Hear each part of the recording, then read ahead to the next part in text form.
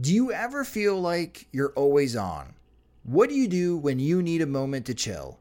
How do you like to hit the reset button to get ready for what's next? These days, everything is go, go, go. It's nothing but nonstop hustle all the time, with working from home and trying to stay in touch with friends and family, a million pressing social issues, and an expectation to always be on 24/7. Sometimes you just need a moment to turn off and hit reset.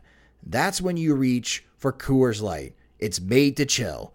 My moment to chill is watching baseball, especially when the White Sox are on.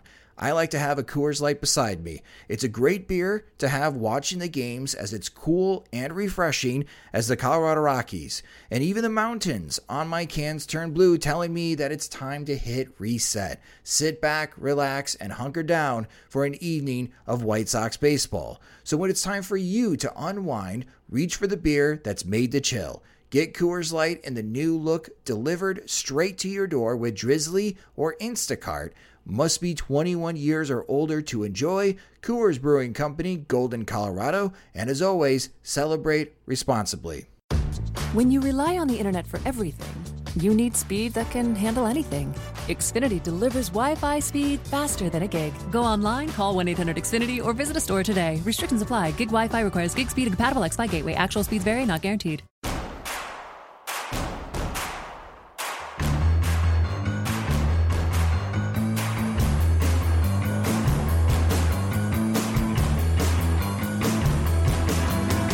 From your favorite source for Chicago White Sox talk, delivering news, interviews, analysis, and more. This is the Sox Machine Podcast with your hosts, Jim Margalus and Josh Nelson. Thanks, Rob, and welcome to the Sox Machine Podcast. I'm your host, Josh Nelson, and it's the week of April 5th, 2021, as we recap the opening series of the 2021 season for the Chicago White Sox. And boy, these past four games can't be what's in store for White Sox fans this season. Terrible defense. The bullpen not pitching all that mighty is certainly an eye-opening experience. There is some good if you are looking for a silver lining out of this opening series against the Angels. Yuri Mercedes went crazy, and Lucas Giolito pitched like an ace. But Tim Anderson hobbled, and he is day-to-day with hamstring tightness, and that is an injury that cost him about 10 games last season. So there could be another significant injury on the horizon for the Chicago White Sox that they're going to have to overcome. We're going to recap the opening series for the White Sox. We're also going to preview the midweek series as the White Sox travel to Seattle and answer your questions in PO Sox in this episode. But now joining me as the managing editor of SoxMachine.com, it's Jim Margalus. And hello, Jim.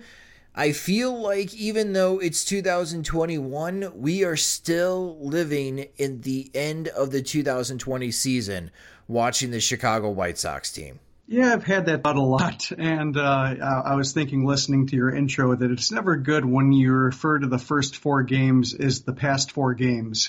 I think that makes the season sound a lot longer than it's actually been so far. It did feel like a long series. It felt like maybe postseason baseball at times, but not in the way that postseason baseball, or it's not a flattering comparison, because oftentimes postseason baseball is overthought and too tense. Just you can feel the pressure getting the guys, and the way some decisions were handled, the way some guys pitched, the way some guys swung with runners in scoring position made it feel like there was some sawdust being squeezed out of bad handles, and pitching decisions being overthought, and it was just a very long 4 days. Very long, and the way that it ended. With the Angels and Jared Walsh, he had 2 home runs in the final contest, a game that was on ESPN Sunday Night Baseball, a walk-off home run. And the White Sox are 1-3. They had a chance to win opening day, but poor defense cost them in the 8th inning. They could have won Game 3, but poor pitching from Evan Marshall in the 8th inning cost him the 3rd game. So there was a chance that the White Sox could have had 2 more wins if they just played better in the later innings in Game 1 and Game 3. In the final game, this was a game they should have not won. I mean, they scored 3 runs on terrible throws by the Angels as their defense gave the White Sox 3 runs. So the fact that it was tied 4-4 going into the 9th inning was somewhat of a miracle for the White Sox, as they just could not hit Shohei Ohtani very well.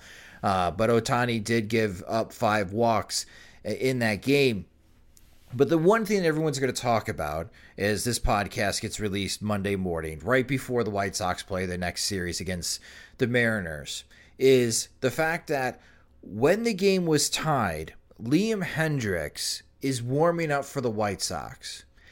And the game is still tied, and Liam Hendriks is not coming out of the bullpen to pitch the 9th inning to ensure that the White Sox get into extra innings for an opportunity to win a game against the Angels, to steal a game. Instead, La Russa goes with Jose Ruiz, and I think Ruiz gives up a single right away. And then Mike Trout is coming up to bat, and it appears that Ruiz is going to face Mike Trout, but at the very last second, La Russa takes his sweet time and replaces him with Matt Foster. Matt Foster strikes him out, but then a walk, and then a single, and then a 3-run bomb, and the game is over. And Liam Hendriks is not used at all. And Jim, that decision-making, and La Russa after the game said what I thought he was going to say, is that he wanted to save Hendriks for the lead. But, that line of thinking is why Rick Hahn fired Rick Renteria after the 2020 season. And that's why I say this is a continuation of the end of the 2020 season, that nothing has really changed with this ball club. You may have some new faces, but the way that season ended is exactly how this season is starting for the White Sox.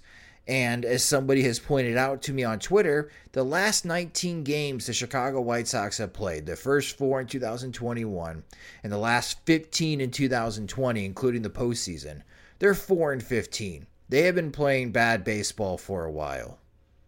Yeah, there was a lot reminding me of as you mentioned a couple times now, just a lot of comparisons and similarities to 2020. And I was listening to the ESPN broadcast, and I think, basically the less said about it, the better. But I think one of the weaknesses of the broadcast is that it's very flattering to everybody. It's very flattering to Tony La Russa. It's very flattering to Ethan Katz. It's very flattering to Rick Hahn. And then, they have a graphic saying the White Sox have made the postseason once in the last 10 years. And, I was just, listening to the ravings about Ethan Katz, and it's like, well, he hasn't really done anything. And the results early on are just like, well, you don't blame Katz for it necessarily, but also just, I can't tell a difference so far. And same thing with La Russa. I mean, I will say you can see some differences with La Russa. Like, he was very aggressive in yanking starters. And I think that was, one of the disappointments of the series was the performance of the starting pitchers, but I think he pulled them at appropriate times. And, he in the second game of the series, he was very aggressive in deploying Hendriks in the 8th inning.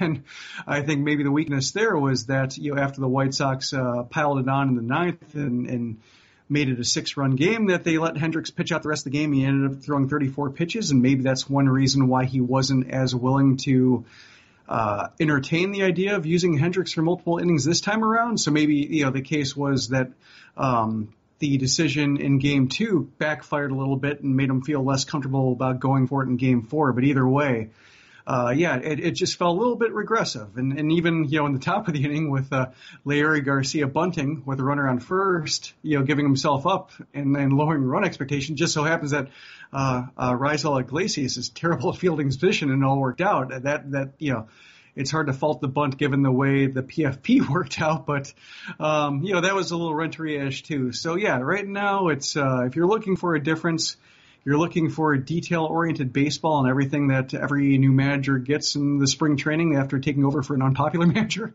you really didn't find it here in the first 4 games. No, and Iglesias also bailed out Nick Madrigal because Nick Madrigal was toast.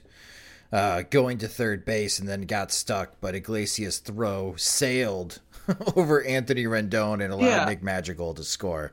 I will say that Madrigal, at first I thought it was a bad base running play, but it was really like the shortstop was basically playing behind second base, so I think he had the right idea in taking off. Just Iglesias made a good stab, and I think that's the one case where I think Madrigal's first instinct was correct.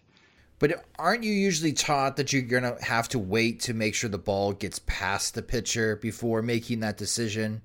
Yeah, but it was fairly hard hit, and Iglesias had to go across his body, so I could see like the odds pulling him in that direction, and it just didn't work out. But yeah, either way, it's going to be Madrigal with 2 outs anyway on third base. So that's a case where if it were nobody out and he had a couple chances to get to third or score, then maybe it matters. But in this case, he could probably send the run down, get Garcia to second, and it's he's no worse for the wear. Let's try to talk about something positive for the White Sox, because there's a lot to pick at. Yeah, I should say that was Eaton who would have been on second, not Garcia. Anyway, go ahead. Okay. I was going to say, I wanted to try to pick, because there's a lot to pick at, right? The bullpen is not pitching well after 4 games. That doesn't mean that they're not going to pitch well for the rest of the season. The starters didn't go deep in this series. Starting pitching rarely goes deep in the opening series for any ball club. You typically have to lean a little bit more on your bullpen the first couple of series, while your starting pitchers get ramped up where you can feel confident letting them throw 100+ pitches. The offense is still struggling against righties, and they still smash left-handed pitching. Not much has changed as far as the offense, even though Eloy Jimenez is not in the lineup. But on the offensive side, something new that we're going to do this season, calling it the Golden Cog, because this is the Sox Machine podcast, which is a player of the week. And in the first week of the 2021 season, it's just 4 games. But he is the talk of the league, especially the way that he started his 2021 season, something that we haven't seen since 1900. And that's Yermin Mercedes, starting 8 for 8 this season. And in the series against the Angels, he overall went 9 for 14, which is a terrific series, no matter how you split those 9 hits up over 14 at-bats, with a home run and 6 RBIs. And Jim, this is a very nice and pleasant surprise, something that the White Sox definitely do need, because they are searching for someone to help fill in the offensive void that Eloy Jimenez has left. And you wrote about the swing adjustments that Yermin Mercedes has made and maybe what has led to his hot start. The question that I have is, with this hot start, because Andrew Vaughn did not play in 2 of the games of this opening series, and there are some White Sox fans that are questioning, if Andrew Vaughn's not playing every day, why is he with the White Sox? You might as well send him back to Schaumburg then and, get to manipulate his service time and gain an extra year. Everybody knows how I feel about that. I think Vaughn's fine, sitting on the bench for a couple of games in the opening series. But if Yermin Mercedes is as good of a hitter as he has proved to be at AAA level, how does that influence Tony La Russa's lineup moving forward? It's tough. With Vaughn not playing 2 games, it's possible that Mercedes and Vaughn cover the positions. So maybe that's a case where, if Vaughn, we've talked about it before that, he hasn't played above high A. So, maybe it is a little bit too much for him going on. And, if he happens to be the case where they just can't find playing time for him, they can send him back to Schaumburg. And that wouldn't be manipulating his service time. That would just be, well, one guy has been more ready and he's had more experience facing similar pitchers, and we're going to roll with him for a while until Vaughn gets up to speed. I wouldn't consider that service time manipulation the way we've seen it happen before. So I can see a case where Mercedes does pass him by, at least temporarily, and then eventually they find a place for him somewhere else, maybe left field. And it could be left field, who knows, because with Tim Anderson injuring his hamstring, and maybe right now he's saying day-to-day, but if he has to miss time, then Garcia is pressed into everyday service and shortstop, and maybe Vaughn does get the bulk of playing time and left, and the situation resolves itself. But right now, just with the way the bench goes, and I was thinking about that with Mercedes, after you reach on the infield single and thinking about pinch runners, it's like, well, Hamilton's at left, Garcia's at shortstop. you don't want to put Vaughn in the pinch run or Collins in the pinch run, so you're stuck with them. The bench as constructed with 3 catchers, and even Vaughn is barely a first baseman just in terms of how much playing time is going to get there. Just they're very limited in what they can do. So if Mercedes is good, it just more or less takes the pressure off Vaughn having to deliver right now. But that doesn't really do a whole lot to the White Sox when you look at the defensive alignment on the diamond. They really could still use a fixture in left field, and maybe Vaughn's still that guy because he hasn't screwed up in left yet. But yeah, it's just tough the way the roster is constructed, and that's why we talked about it with Eloy Jimenez's absence, how it affects the White Sox projections, and this is one of the ways where the trickle down effect, the cascading effect, just creates a bigger absence than maybe just removing his wins above replacement from the win total can really capture. Let's talk about Tim Anderson's injury. And the concern that I have is it didn't look great for him running down first base in his first plate appearance. And the White Sox are reporting that's left hamstring tightness, that he is day-to-day. As I mentioned in the intro, Anderson had an issue with his hamstring last season, and it cost him 10 games. So we'll see, if La Russa pulled Anderson for precautionary reasons, so it didn't get worse during the game, and then all of a sudden you do have to put him on the 10-day injured list. But something tells me that Anderson's not going to be available for the first game against the Seattle Mariners, or at least I would be surprised if he was available, and we'll see how much action that he misses. But Jim, if Anderson misses any action in the Mariners series, or let's say he has to go on the injured list because the hamstring tightness is a pulled hamstring, what's the White Sox plan to fill in a possible Tim Anderson injury?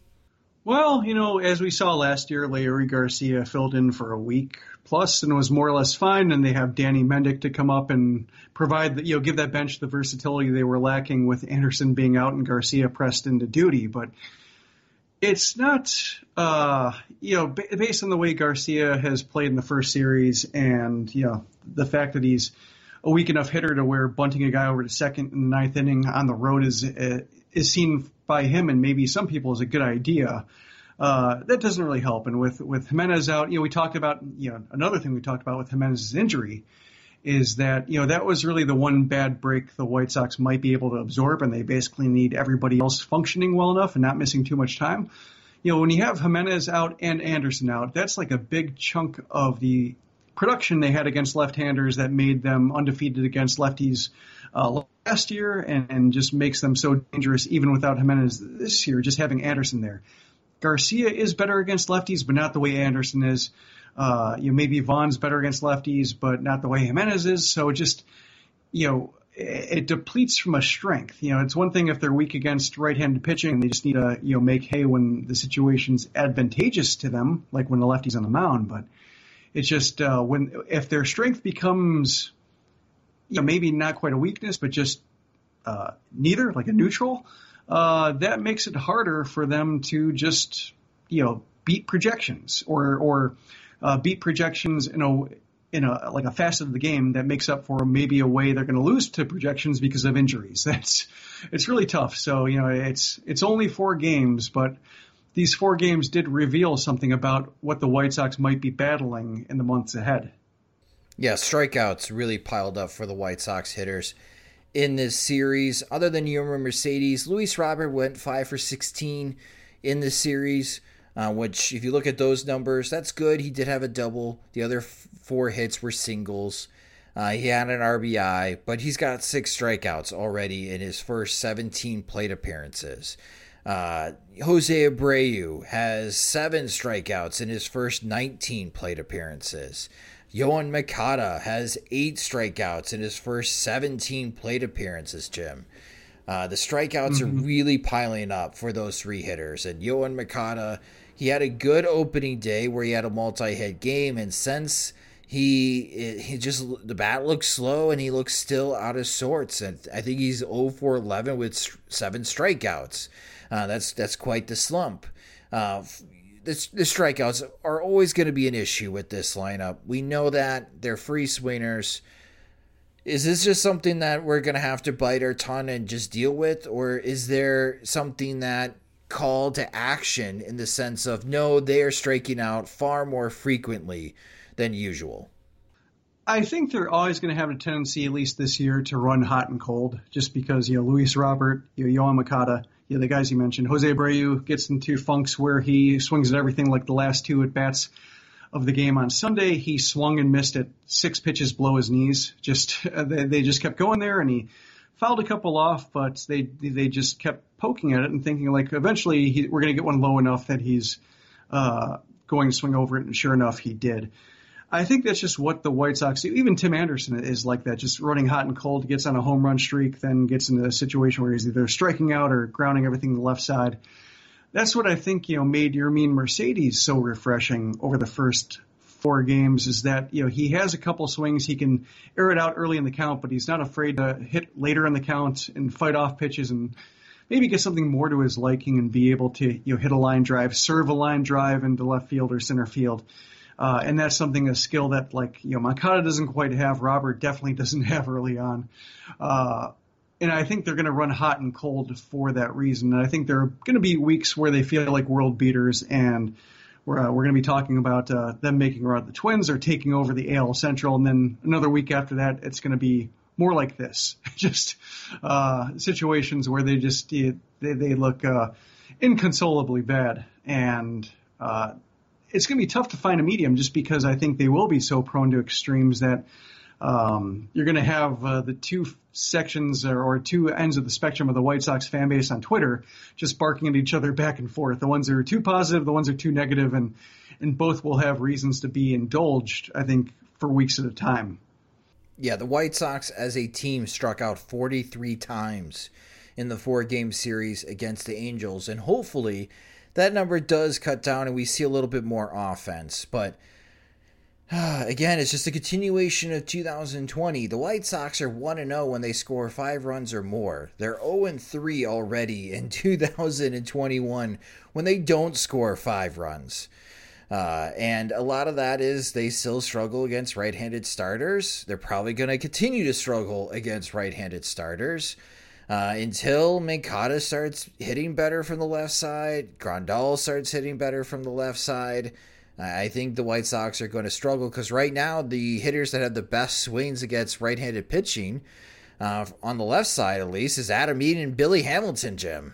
Yeah, Hamilton looked fine. It's actually kind of refreshing the way he swung the bat compared to the other ones. But yeah, it's just a limited lineup, and I think Jimenez, he was supposed to be, and I think he could have been this year, just great against pitchers no matter what. He's got the plate coverage, the power, the ability to barrel balls like going away from him. That's something a lot of the lineup does not have, and yeah, it's going to be maddening at times. And I think Tony La Russa will be tested at times, and when he has an off series or makes a decision like the Hendricks one. Or say with Garcia batting for himself in late innings, if he's not pulling all the strings, and I think there's a temptation to pull all the strings when things aren't going well, his reputation could affect it a little bit. Just in terms of I thought you were supposed to help this. I thought that you were supposed to avoid this. I thought Renteria was a feel good guy and you're the stone cold tactician, and nothing's changed. And that could be the case where, La Russa isn't the right fit for this club, and Renteria had something going to where, the soft skills maybe did pay off, but it also could be that just this is a tough team given how limited the roster is in certain positions to where, you can try to make all the effort in the world to, gain edges or, gamesmanship or putting guys in position to win and platoons and whatnot, and it just doesn't quite matter enough to make a difference. This team, though, does need to quickly learn how to win games when they are not going to be able to score 5 runs, Jim. They just do. Because there's going to be games against the Twins, and there's going to be games against the Indians where you're facing Barrios or Maeda or Bieber or Plesac, and the offense might only be able to get 3 or 4 runs. But you could get good enough starting pitching where they only give up 2 runs. So you got a 3-2 lead going into the 7th inning. And this team defensively and in the bullpen, they need to learn on how to be able to hold on to those 1-run leads. Because I think that's the difference between the contenders and the pretenders. Yeah, I think in this case too, though, to go back to the starting pitching, is that they didn't get one. I think in a 4-game series where you don't get one good start, I think you do end up losing 3 out of 4. I think the way the White Sox lost 3 out of 4 is very frustrating and in a way takes the pressure off just the poor or mediocre starts that they had from Giolito and Keuchel and Lynn and Cease. But it's still in a unit that's supposed to take pressure off other units. In the case of the bullpen, I would say the defense reared its ugly head multiple times over the course of the series, and Aaron Bummer had a rough game, but he pitched fine. The defense was just terrible behind him. That was a case where that is the starting pitching wasn't bad and the bullpen wasn't bad. The defense blew it. But in other starts, and I think there's a cumulative effect to where when Keuchel and Lynn and Cease don't complete 5. And the bullpen does have to cover longer innings, and Kopech has to go multiple innings instead of 1, and being able to be used on back-to-back days, and Crochet has to go multiple innings, and La Russa feels compelled to use Hendricks for 4 outs. That's a case where I think it does add up and makes the bullpen and those 1-run leads a bit harder to close. So I think the starting pitching needs to step up too. I think everybody basically needs to step up. This was a series where no real facet of the game can, come on the plane after the series and feel great about what they did. Maybe Mercedes, but that's because he was a DH. No, that's a great point. Hopefully this serves as a wake-up call for this 2021 squad. And as far as wake-up calls, they are heading to one of the most caffeinated cities in America, Seattle, next to have a 3-game series against the Seattle Mariners. Jim and I are going to take a quick break for a word from our sponsors, but coming up next on the Sox Machine podcast, we preview that upcoming series as the White Sox face the Mariners. When you rely on the internet for everything, you need speed that can handle anything. And now, Xfinity delivers Wi-Fi speed faster than a gig. Check out our amazing offers on internet and learn about the latest breakthrough from Xfinity. Wi-Fi speed faster than a gig. That's more than enough speed to power all your devices and then some. Go online, call 1-800-XFINITY, or visit a store today to learn more. Restrictions apply. Gig Wi-Fi requires gig speed and compatible X-Fi gateway. Actual speeds vary and not guaranteed. When your entire life is online, you need more than just speed from your internet. Xfinity gives you reliable in-home Wi-Fi coverage, plus protection from Wi-Fi network threats. Go online, call 1-800-XFINITY, or visit a store today to learn more. Restrictions apply. Welcome back to the Sox Machine podcast. The Chicago White Sox head north from Anaheim to Seattle now for a 3-game series against the Mariners. And the Mariners are 2-1 to start the season, winning 2 out of 3 against the San Francisco Giants. A wild opening day game where they won in extra innings 8-7 as they scored 6 runs at the bottom of the 8th inning, then coughed up the lead in the 9th inning, and then, of course, ended up winning that game in the 10th inning. They lost Game 2 6-3, but they blanked the Giants in Game 3 with a score of 4-0. Their hot hitters coming into this series are Mitch Haniger. White Sox fans know him very well, as he is still a popular trade target for hypothetical moves that the White Sox could possibly make to replace Eloy Jimenez in the corner outfield spot. Haniger went 4 for 13 against the Giants with a home run. Their DH, Ty France, went 3 for 10 with a home run, and third baseman Kyle Seager went 3 for 12. The pitching probables for this series between the White Sox and the Mariners, starting on Monday at 9:10 p.m. Central Time. It'll be the first start of 2021 for Carlos Rodon. He'll be going up against Justice Sheffield. On Tuesday at 9:10 p.m. Central Time, Lucas Giolito makes his second start of the season against James Paxton. On Wednesday, this is getaway day, so it's a 3:10 p.m. Central Time start. It's Dallas Keuchel against Justin Dunn. Jim, the White Sox will be facing 2 left-handed pitchers in this series to kick it off with Sheffield and Paxton. They've won 14 straight games against lefty starters. Do you see this streak continuing? I I'm going to say that it's going to be tough to pick up both. I think they can pick up a win against, one of the two. Sheffield has pitched well over his career, but the White Sox did get him last time around. Paxton has had a little bit of an iffy start, and I think I like that Lucas Giolito-Paxton matchup. Paxton's been fine, just got off to a late start because of visa issues and everything like that, so maybe they can catch him off guard the way that Keuchel kind of looked shaky in his first start. So, yeah, I feel like, I like that second game with Giolito and Paxton. I just, with Dylan Cease disappointing in his debut, after looking so good in the spring, I kind of have a residual carryover about not feeling great about Carlos Rodon. And if you're looking for a starter to go 5 innings and he comes to Rodon and he's the guy you need to do it, I don't feel great about that. So that's where I think it could get a bit hairy. Yeah, if Carlos Rodon does not pitch well, I think, even including myself, White Sox fans are going to take everything that we saw in spring training and throw it in the garbage after the way that Cease threw and against the Angels in Game 4, and if Carlos Rodon does not start well against Seattle. You mentioned the Cease start, and there were times that he pitched well against the Angels, but he only struck out 3 batters, and he's not getting a lot of whiffs.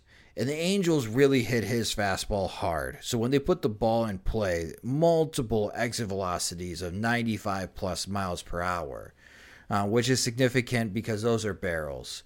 So he gave up a lot of hard contact. So I'm with you looking at Dylan Cease's first start after striking out 11 in his last spring training start.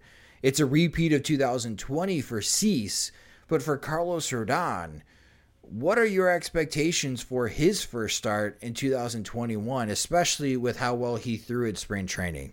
Well, I'd like to see, I would love to see 5 innings or more just because of the lack of 5 inning starts the last 3 times out. But realistically for him and just, being cautious with him and trying to bring him all the way back into a regular starting role after missing so much time, 4 innings would be fine if they can somehow, maybe bring Kopech back or maybe they have, Evan Marshall can bounce back and deliver 1+ innings. But if you're trying to counter, the lineup that faces a lefty like Rodon with right-handed talent, it's they don't really have maybe that well-rested guy who can pitch multiple innings unless Kopech is ready to go again. So that's why I really would love to see Rodon go 5-6. I'm hoping the way that he did it, with that fastball being improved with the velocity and life, being able to, use that fastball to get counts and not rely on the slider and have really long counts and foul tips and defensive swings that extended bats and rack up the pitch count. Maybe he has a more straightforward way of getting through 5+ innings that he didn't have before when he was just trying to basically slider his way through the whole thing. Maybe that's the one silver lining I can find. But right now, if you're counting on him being the stopper, the durability guy, that's kind of new and scary, and I don't like it. But the weird thing about Cease, he had the thing where he's pulling the fastball into the left-handed batter's box, but Lucas Giolito was kind of doing the same thing, he was overthrowing. I don't know if it was first start of the season adrenaline type thing that was just affecting him, and Rodon maybe could be subject to the same thing, but it's. Having seen that come back and then, then he's backed up by Rodon, who's very familiar for the ways he's struggled in the same ways and failed when they've wanted to count on him for being somebody who can contribute to the rotation. That's just a little bit unnerving. And Giolito was slowing down a little bit in that opening day start, but the way that he started that game against the Angels was very impressive. So I'm not concerned about Giolito out of these 3 probable pitching matchups. I think he's still going to do well, and I think the White Sox should be able to win that Tuesday game. I also think the White Sox should be able to win the Monday game. I just think it's going to be a little bit high scoring than expected, and the offense is really going to have to generate some runs against the left-handed pitching of Justice Sheffield. It's the Wednesday game that I'm concerned about, Jim, and I am concerned about Dallas Keuchel's back. I don't think he had a good start against the Angels in that second game. I know that the White Sox ultimately won that game 12-8, but again, they gave up 8 runs in that game. A 7-1 lead all of a sudden became a 7-6 lead. He was having difficulty as far as establishing the low part of the zone, and if he missed in the low part of the zone, he missed high, which means he's right down the middle of the plate. He's got a big wrap around his back before the game starts. The cameras caught that. I'm going to be paying attention to Dallas Keuchel's back. And if the back is preventing him from being effective, both as far as in pitch quality and his ability to go long in his start, I wonder if we're going to have to see Michael Kopech make spot starts a lot earlier than expected if Keuchel's back starts barking up on him.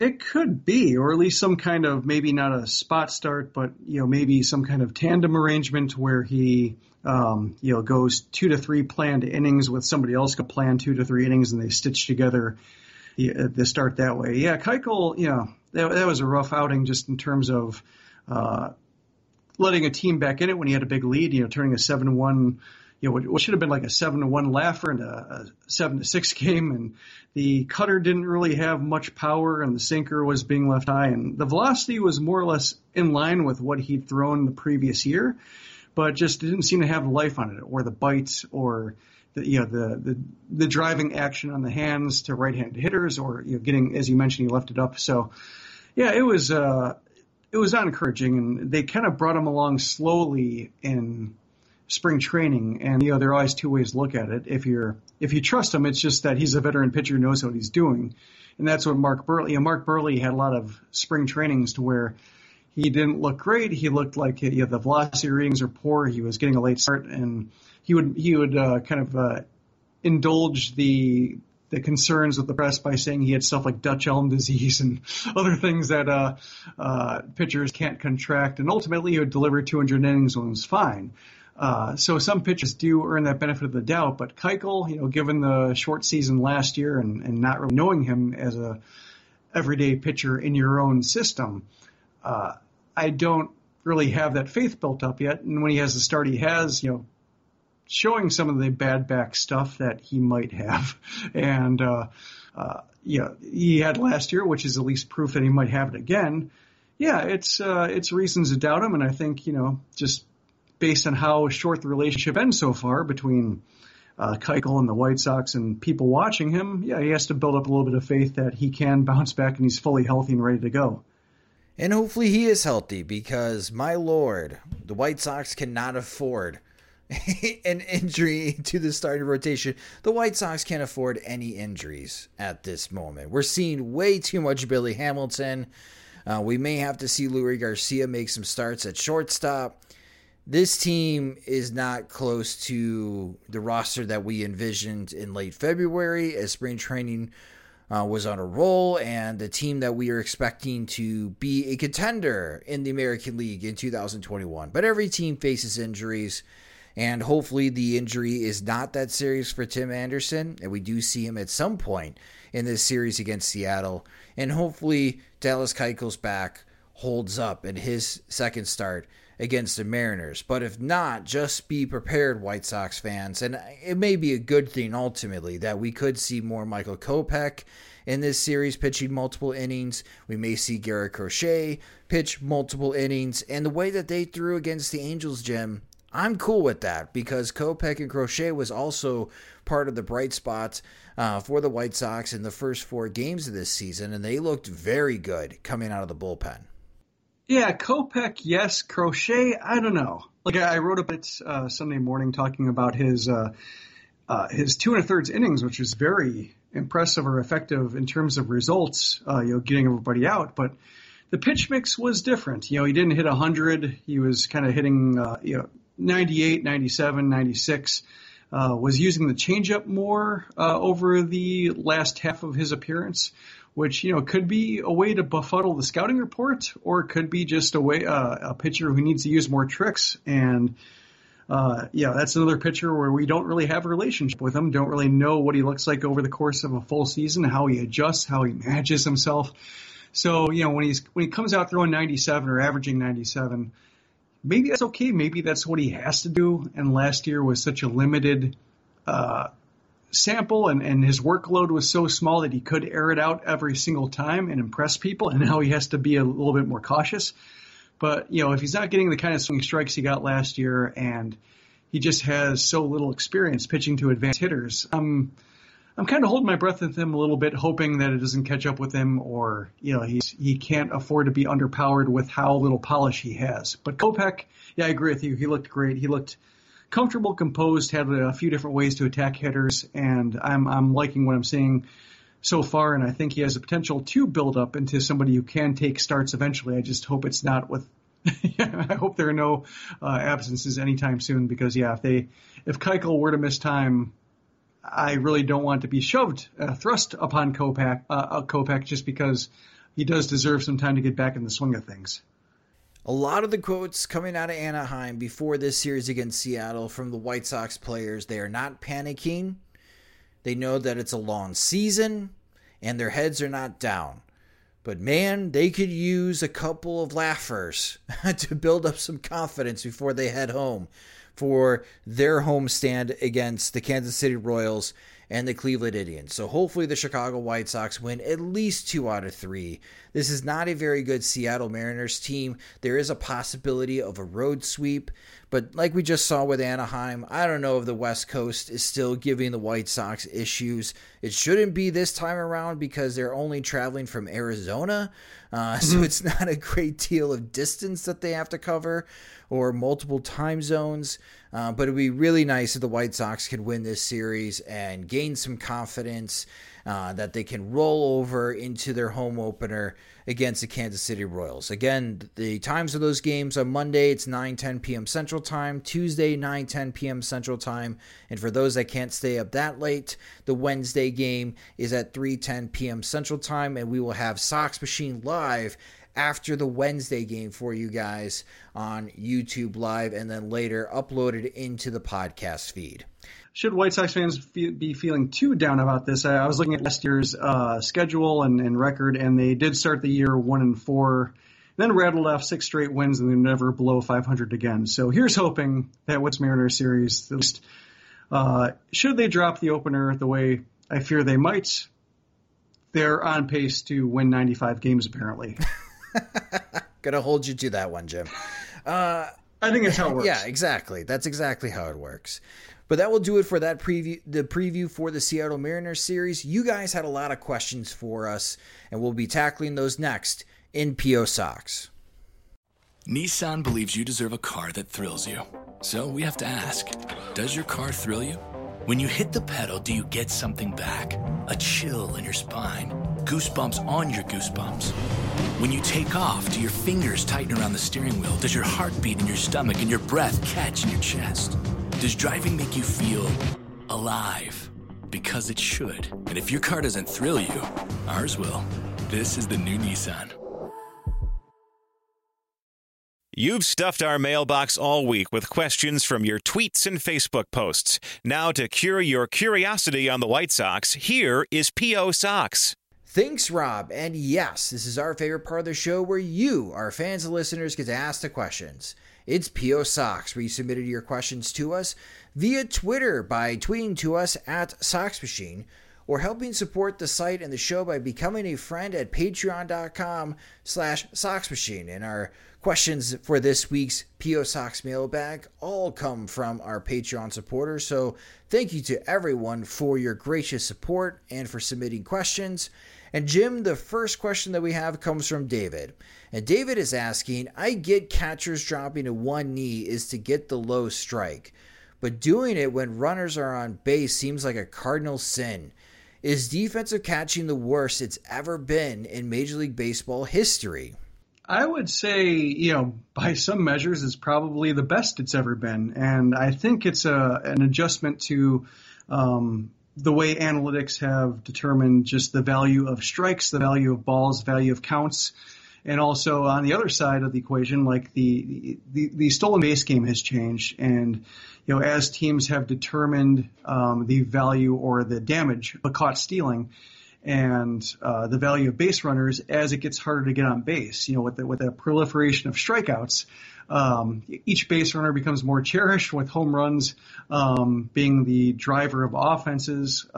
Having runners on base becomes a multiplier, and you don't really want to mess with those too much. So I think the way catchers have developed is especially a product of just the running games being secondary now. And so they can be on one knee, throughout counts and throughout situations, because if they have to throw, it'll be a rare occasion. If they get the stolen base, their bullpen might be able to get strikeouts. They're better off focusing on helping pitchers get counts in their favor to get those strikeouts, and that just seems to way it is right now. I'd be curious, when you look at the way catching has changed, and I would say maybe 10 years ago, the gap between the best framers and the worst framers was immense. And I think the gap between the best framers and worst framers are narrow to the point where some of last year's good ones can be bad ones just based on what average is, and how how maybe new talent can emerge, or like in the case of James McCann, how somebody can just get a correction and all of a sudden be better than other catchers. So when you have that kind of shift, it's just kind of an arms race, and how catchers get developed and valued by other teams. But I'd be curious, like, say if there were somehow a shift in the game that reduced strikeouts no matter what, and the running game became a bigger factor and teams got faster and more active, would catchers shift? And would, maybe teams look into catchers who are better at stopping the running game, or, blocking pitches to prevent runners from advancing on wild pitches? And then would framing take a hit because framing isn't that important? It's I think part of the way baseball evolves and styles change, and certain aspects of the games become emphasized and then de-emphasized. And I think right now we're in a situation where catchers are largely counted on to do one thing or two things, maybe call a game and present pitches well for the to maximize the value of the game they're calling. And then the other parts take a hit. And sometimes it's not pretty to watch, but I think that's just kind of a product of a game right now that I think is maybe not aesthetically pleasing. And, maybe there will be either changes in the talent or changes in the rules that try to counter that and make it more of an active game. And maybe those other skills will come more into play. Well, David, thank you so much for your question. Our next question comes from Steve Griffin, and Steve is asking, what are the salary parameters for the taxi squad guys? Are they paid like AAA 40-man guys, or do players like Reynaldo Lopez and Danny Mendick get their full Major League Baseball salaries? It depends on the situation. Like Lopez, because he's in an ARB year, and once he gets to opening day with an organization, whether he's on the roster or not, his salary is guaranteed. So he gets his full salary no matter where he's playing or where he's not playing. With a guy like Danny Mendick, his contract is a two-way contract because he's not yet ARB eligible. So it's not yet guaranteed. So right now, if he's not on the Major League roster, he's not getting the Major League minimum. And I'm not quite sure right now with the minor league season delayed if teams are paying their minor leaguers. I haven't seen it being a point of focus the way it was last year when the season was canceled. So they might be getting paid when the season starts. So maybe he's not getting paid, but they are getting paid the Major League per diem, which I think is like $100 a day or so. They don't get service time or salary, but they get that per diem. And then I imagine when the season picks up, they'll be getting their minor league salary too. But that's really there isn't a whole lot of there isn't really a big advantage to being on the taxi squad right now, because maybe you travel with the team, but you don't get really any kind of reps or activity. You're not really uniformed with the club, and you're also really not getting paid a whole lot. You get some major league perks, you get treated like a major leaguer when you travel, but that's about it. Well, Steve, thank you so much for your question. Our next question comes from Azin Rec, and Azin Rec is asking, what meme, past or present, is most appropriate to encapsulate your and Mercedes week? Probably the distracted boyfriend tweet where Mercedes is the girl in the foreground and the distracted girl in the background is the maybe whether it's Zach Collins as the backup catcher or Andrew Vaughn as the hyped rookie, either one, Mercedes kind of took the fore in that regard. Either that, or I would say maybe the Vince McMahon increasingly orgasmic reactions to every single hit. I think that's basically how it went. So, yeah, that's I would sum up his first 8 plate appearances of either one of those. I'm just hoping that I didn't really put too much thought into what happens if Mercedes comes crashing down, and that's the only thing to remember him by. But maybe it's the sad Wolverine crying, looking at the picture of how things used to be. That might be it off the top of my head. But here's hoping we don't have to discuss that one too much. And maybe Mercedes isn't an all-star or Rookie of the Year candidate by the end of the year, but hopefully he's just at least productive somehow. And it's just more of a matter of if he's not quite producing, it's because there's just a glut of players like him on the roster. Well, Ezenrek, thank you so much for your question. Our next question comes from Mark Hope. And Mark is asking, is there anything to the fact that the White Sox haven't started a season 3-0 since 1992, or just a combination of bad luck and mediocre teams?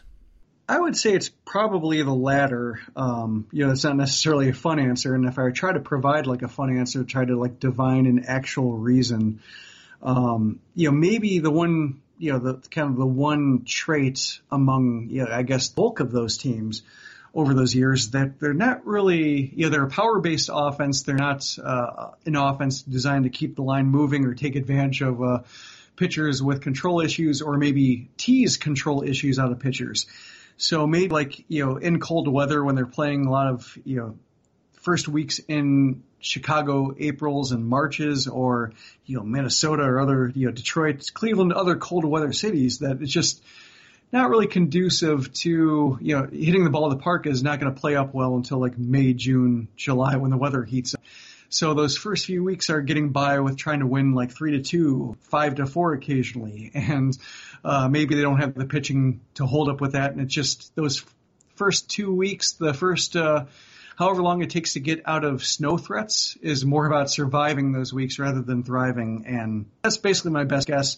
Probably bad luck, but in this case, when you had a team that was going to Anaheim and playing in warm weather, and that was an issue, you had some favorable pitching matchups that didn't pan out, and you didn't really hit the homers you thought you were going to hit, then maybe it's just there's something more pervasive beyond even weather and so forth that sticks with the team through these early weeks. And the OBP, the lack of plate discipline and keeping the line moving, that's my best guess. Well, Mark, thank you so much for your question. And thank you to everyone that submitted questions this week for P.O. Sox. If you have a question or topic that you'd like us to tackle on a future episode of the Sox Machine podcast, again, follow us on Twitter. We are at Sox Machine, and help support Sox Machine at patreon.com/Sox Machine, where we have several different tiers. We have our 2 war, our 3 war, our 5 war, and our 10 war monthly plans, which you get additional content, exclusive content. You also get an ad-free version of the Sox Machine podcast and an opportunity to get bonus P.O. Sox questions. And when we record with guests, you get an opportunity to submit questions for the guests as well. Our $5 and our $10 tier supporters get first cracks at any new Sox Machine swag, which is another way that you could help support us by going to the Sox Machine store at soxmachine.com. But if you like more and if you like our content, go to patreon.com/Sox Machine to sign up today. And that will do it for this episode of the Sox Machine podcast. Again, we will be back for Sox Machine Live after the Wednesday game between the White Sox and the Seattle Mariners. We are also kicking off this week the White Sox wake-up call. For those that have been around for the podcast and a long-time subscriber, you already know about this show. It's going to be our daily morning show, which we catch up on what happened with the previous day's game and preview the upcoming game, and also recap what happened in Major League Baseball. And once minor league baseball comes back, recapping all of the activity that happens with the minor league baseball. So the Sox Machine podcast will have new episodes for you 5 days a week, Monday through Friday, So hopefully you don't get too sick of us, because there's more things coming at you guys starting this week with the first White Sox wake-up call slated for Tuesday, April 7th. So those are 2 programming notes that I have for you. And then, of course, we'll continue to produce content for youtube.com/SoxMachine. And we already had a huge wave of folks subscribing to the YouTube channel. If you do watch videos on YouTube and you'd like to see some of our video content, go to youtube.com/SoxMachine to subscribe today. You can listen to the Sox Machine podcast wherever you listen to podcasts, and the Sox Machine podcast is a production of SoxMachine.com, your home for all things Chicago White Sox baseball. Alongside Jim Margulis, I'm Josh Nelson. Thanks for listening.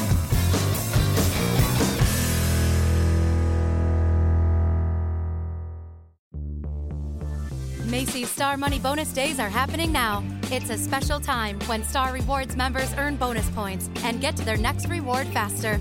You'll get $10 in Star Money for every $50 spent with a Macy's card, or $10 for every $100 spent as a bronze member.